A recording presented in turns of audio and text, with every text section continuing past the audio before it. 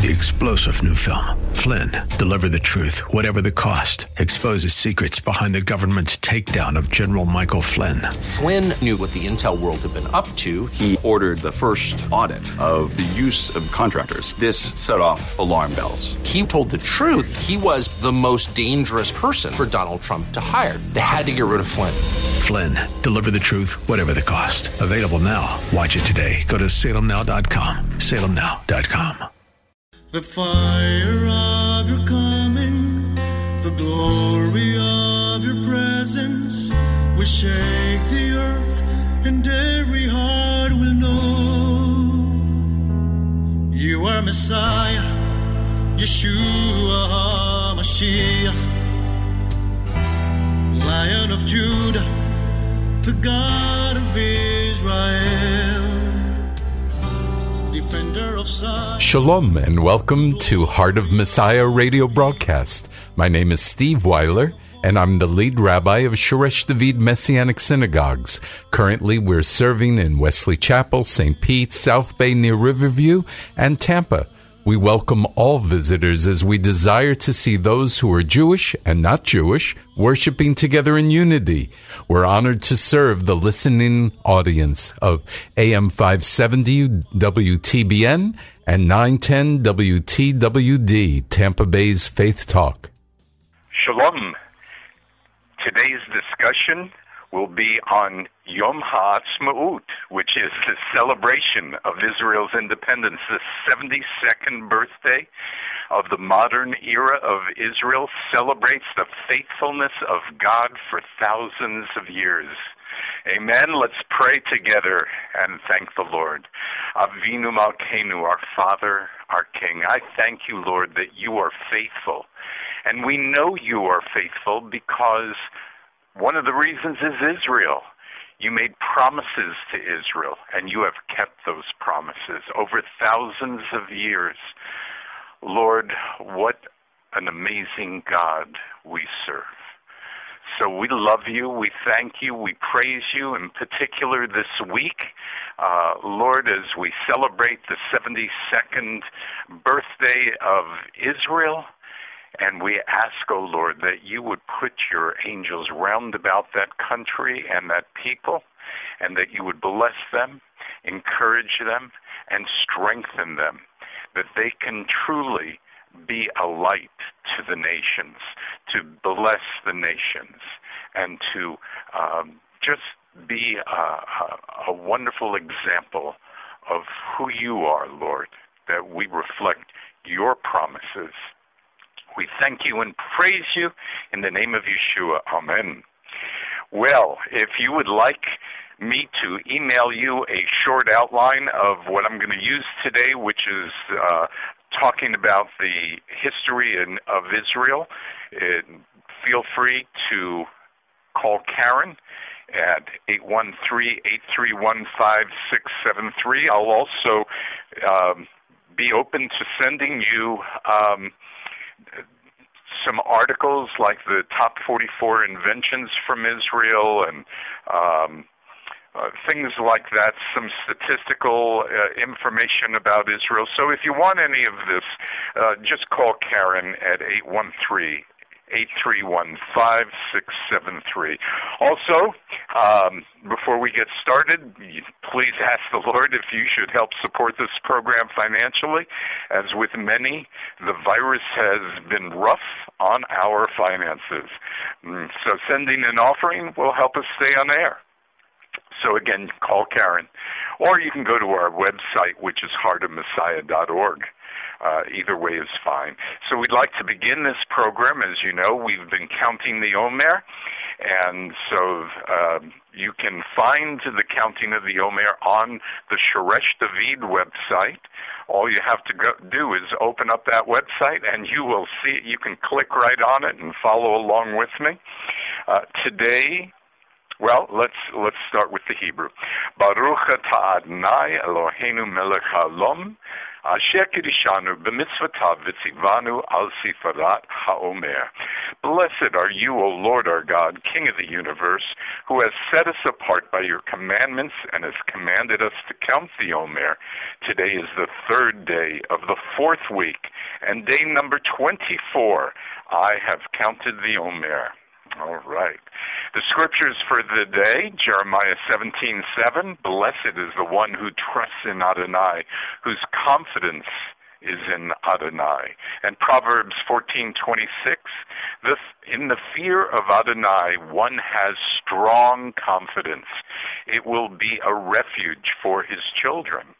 And in Philippians 1:25 and 26, convinced of this, I know that I will remain and continue with you all for the sake of your progress and joy in the faith, so that your confidence in Messiah Yeshua might overflow because of me through my coming to you again. So the thought, obviously the subject is confidence. And so the thought for today is confidence in God makes things possible. It relieves us of worry. It allows us to pray for healing. It enables us to move in the spiritual gifts, and it directs our calling as we hear from Him. Confidence in God opens the door for His promises to come to pass in our lives. And the challenge for the day is, do not allow the enemy to steal your confidence in the Lord. The enemy will tell you that you are not good enough or that God doesn't care about you. However, that's a lie. Seek after confidence in the Lord by praying Scripture. Find a promise and pray it.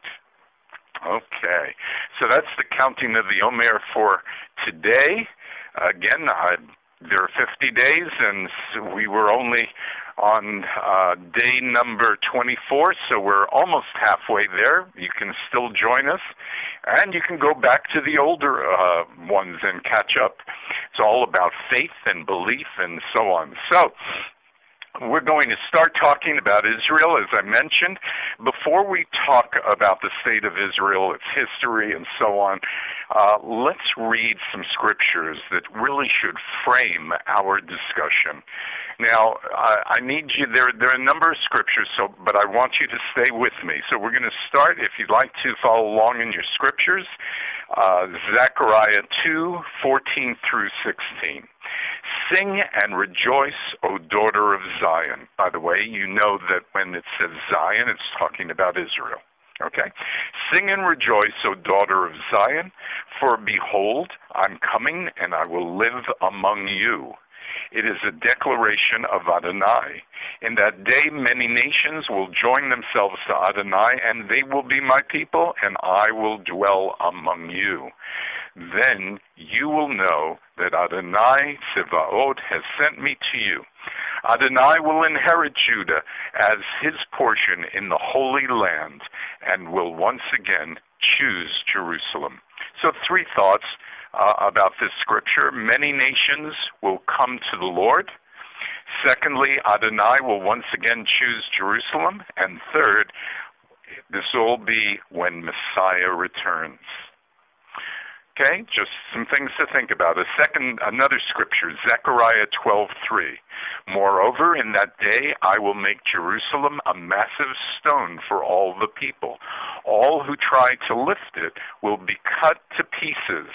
Nevertheless, all the nations of the earth will be gathered together against her. Wow. So the nations currently see Israel as a massive stone. The nations are going to be gathered against her, and God will cut those nations to pieces. Ooh, that is strong, right? Joel 4, verse 1.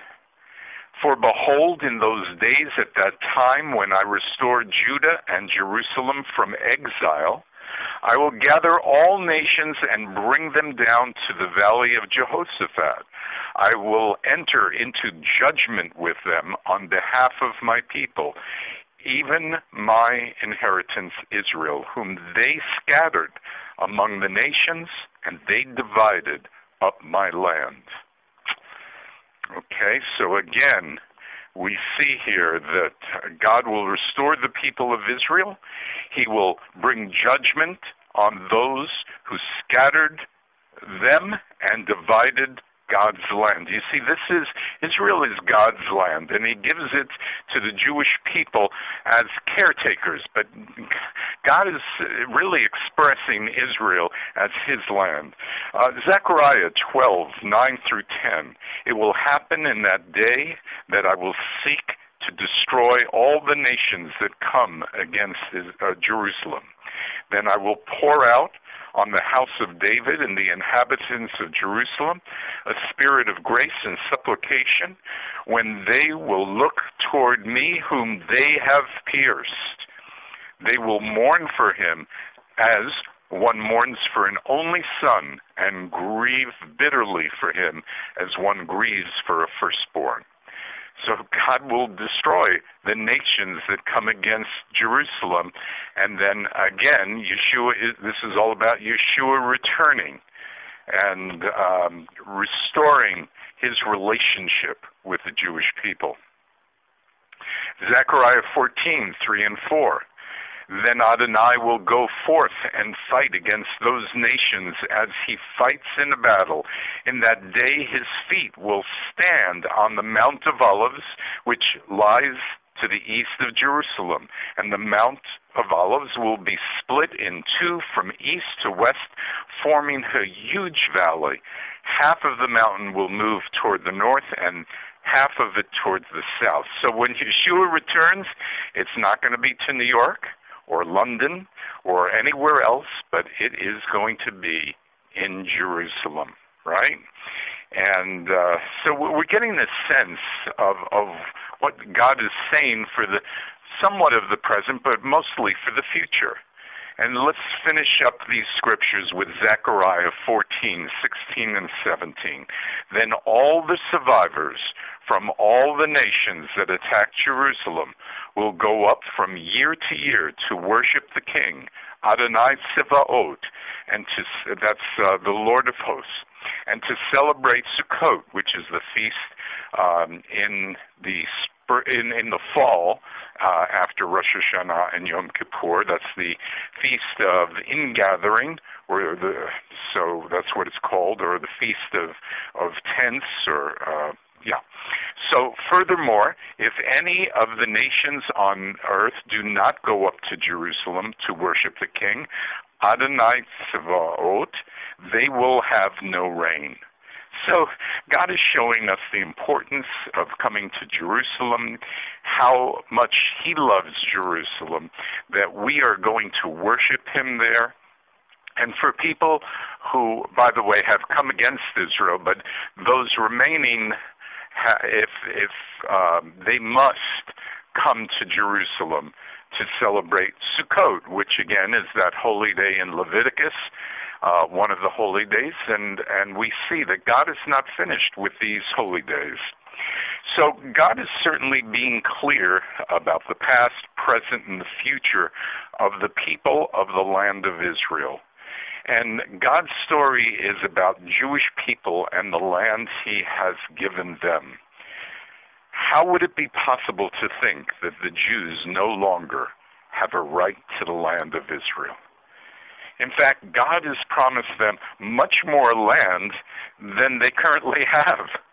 Genesis 15:8 talks about parts of modern-day Egypt, Syria, Jordan, Iraq, Iran, and Lebanon, which would probably quadruple or more their land area. But besides the scriptural reasons for Jews to possess Israel, there's also historical, secular look at why Israel should remain a Jewish country. But you can't really disconnect the biblical from the historical, because in a sense, the biblical is the historical. But let's try and answer these questions. How long have the Jews been in Israel? And when did the Arabs claim it? So if you can answer those two questions, then you can see from a historical point of view who should be in the land or who should be controlling it. So we know, as an example, that roughly 4,000 years ago was the time of Abraham. And since Abraham, the Jews have been in what we would call that area of Israel. So they've been there for over 4,000 years. And Abraham lived about 2,000 years before Yeshua, and Moses 1,500 years before Yeshua, and 1,000 years before Yeshua was King David, and King David made Jerusalem the capital of Israel, right? And then there was the dividing of the two kingdoms in 930, again before Yeshua, between Judah and Israel. In 586, Jerusalem and the first temple was destroyed. Most of the Jews were exiled to Babylon. In 538 to 515, many Jews returned from Babylon, and the temple was rebuilt. And so then that's kind of the end period of the date-wise of Israel within Scripture. But we do know from other sources things like, the fact that Alexander the Great conquered that entire area in 332, so 330 years roughly before Yeshua. And they had what was called Hellenistic rule, and it was, they were allowed to be who they were. But things changed, and you know the story of the Maccabees and the revolt, and they win, and the temple's rededicated. That happened in roughly 160 years before Yeshua. And then as we see the birth of Yeshua, but focusing on Israel and what happened there, in 70 AD, the second temple was destroyed, so that was roughly 40 years after Yeshua, right? And so that was a time that really made it difficult, as during that time, many Jewish people left the land of Israel and went to other areas. Then that even got worse with the Bar Kokhba rebellion against Rome. That happened from 132 to 136 after Yeshua's birth. And the Bar Kokhba rebellion was a rebellion of the Jews of the Roman province, and it was led by a fellow by the name of Simon Bar Kokhba. And so, for a brief time, he was able to force the Romans out of Jerusalem, but then they came back, and it was just really a tragedy in terms of the slaughter that happened. And they even thought that Bar Kokhba was the Messiah, and because he was leading the people of Israel. But that obviously didn't happen. And so we go to now from this time, which, as I said, was around 136 after Yeshua, and really from there till the 600s, it's considered Byzantine rule. And then we finally get, in 636, Arab rule. So from 636 to 1099, let's call it, was Arab rule. And so this was the time, as an example, that the Dome of the Rock was built on the site of the first and second temples, I should mention, and that was done in 691. So you can see everything that they were doing as far as the government and so on was hundreds and sometimes thousands of years after the Jewish people were there. So from that point of view, we can see that really Israel, or the Jewish people, should be the people of Israel. But let's look at a little more history. The Arab rule got lost in roughly 1091 to 1291 because it was the Crusaders' domination. They took over Jerusalem, and then from 1291 to 1516 was Mamluk rule, and then from 1517 to 1917 was the Ottoman rule. That's the Turkish Empire. So let's think about this now. Till 1917 was the Turkish rule. So what happened to cause that to no longer be? We'll come back to that in a minute. So there was always Jewish people in the land. No matter who ruled it, there were Jewish people, but not a large group. But in 1882 to 1903, there was what was called the first Aliyah. Aliyah means to go up, but it's also mentioned to come back to Israel. It's the large-scale immigration, and mainly in those years from Russia, right? And then in 1897, we have the first Zionist Congress convened by Theodor Herzl in Basel, Switzerland, and Theodor Herzl's Israel Declaration of Independence refers to as the spiritual father of the Jewish state. So that's Theodor Herzl. Now, there was an Anglican clergyman who was a friend of Theodor Herzl's, and you probably have never heard of him unless you've heard my show the past few years, and his name was William Hechler, and he was a mentor, and he helped legitimize Herzl's vision and calling, and he's considered the father of Christian Zionism. Okay, so we're going to look next week at the 20th century and Israel, because you see, a lot happened in the 20th century. Obviously, that we're celebrating 72nd year of their independence. So their independence was in May of 1948. And so that's a crucial year, but we want to lead up to that. Let me just mention that things like the first kibbutz, which was in 1909, and lots of other things. Hebrew University opened in Jerusalem in 1925. So you can see that even before they were considered a state, the Jewish people were very involved in the state of Israel, which was called Palestine at that time, right? Okay, well, you know what? We're going to have to stop because we no longer have time, but I'm going to finish up, I promise you, the 20th century next week, and we'll talk more about Israel. I do want to mention to you a couple of things, as I did before.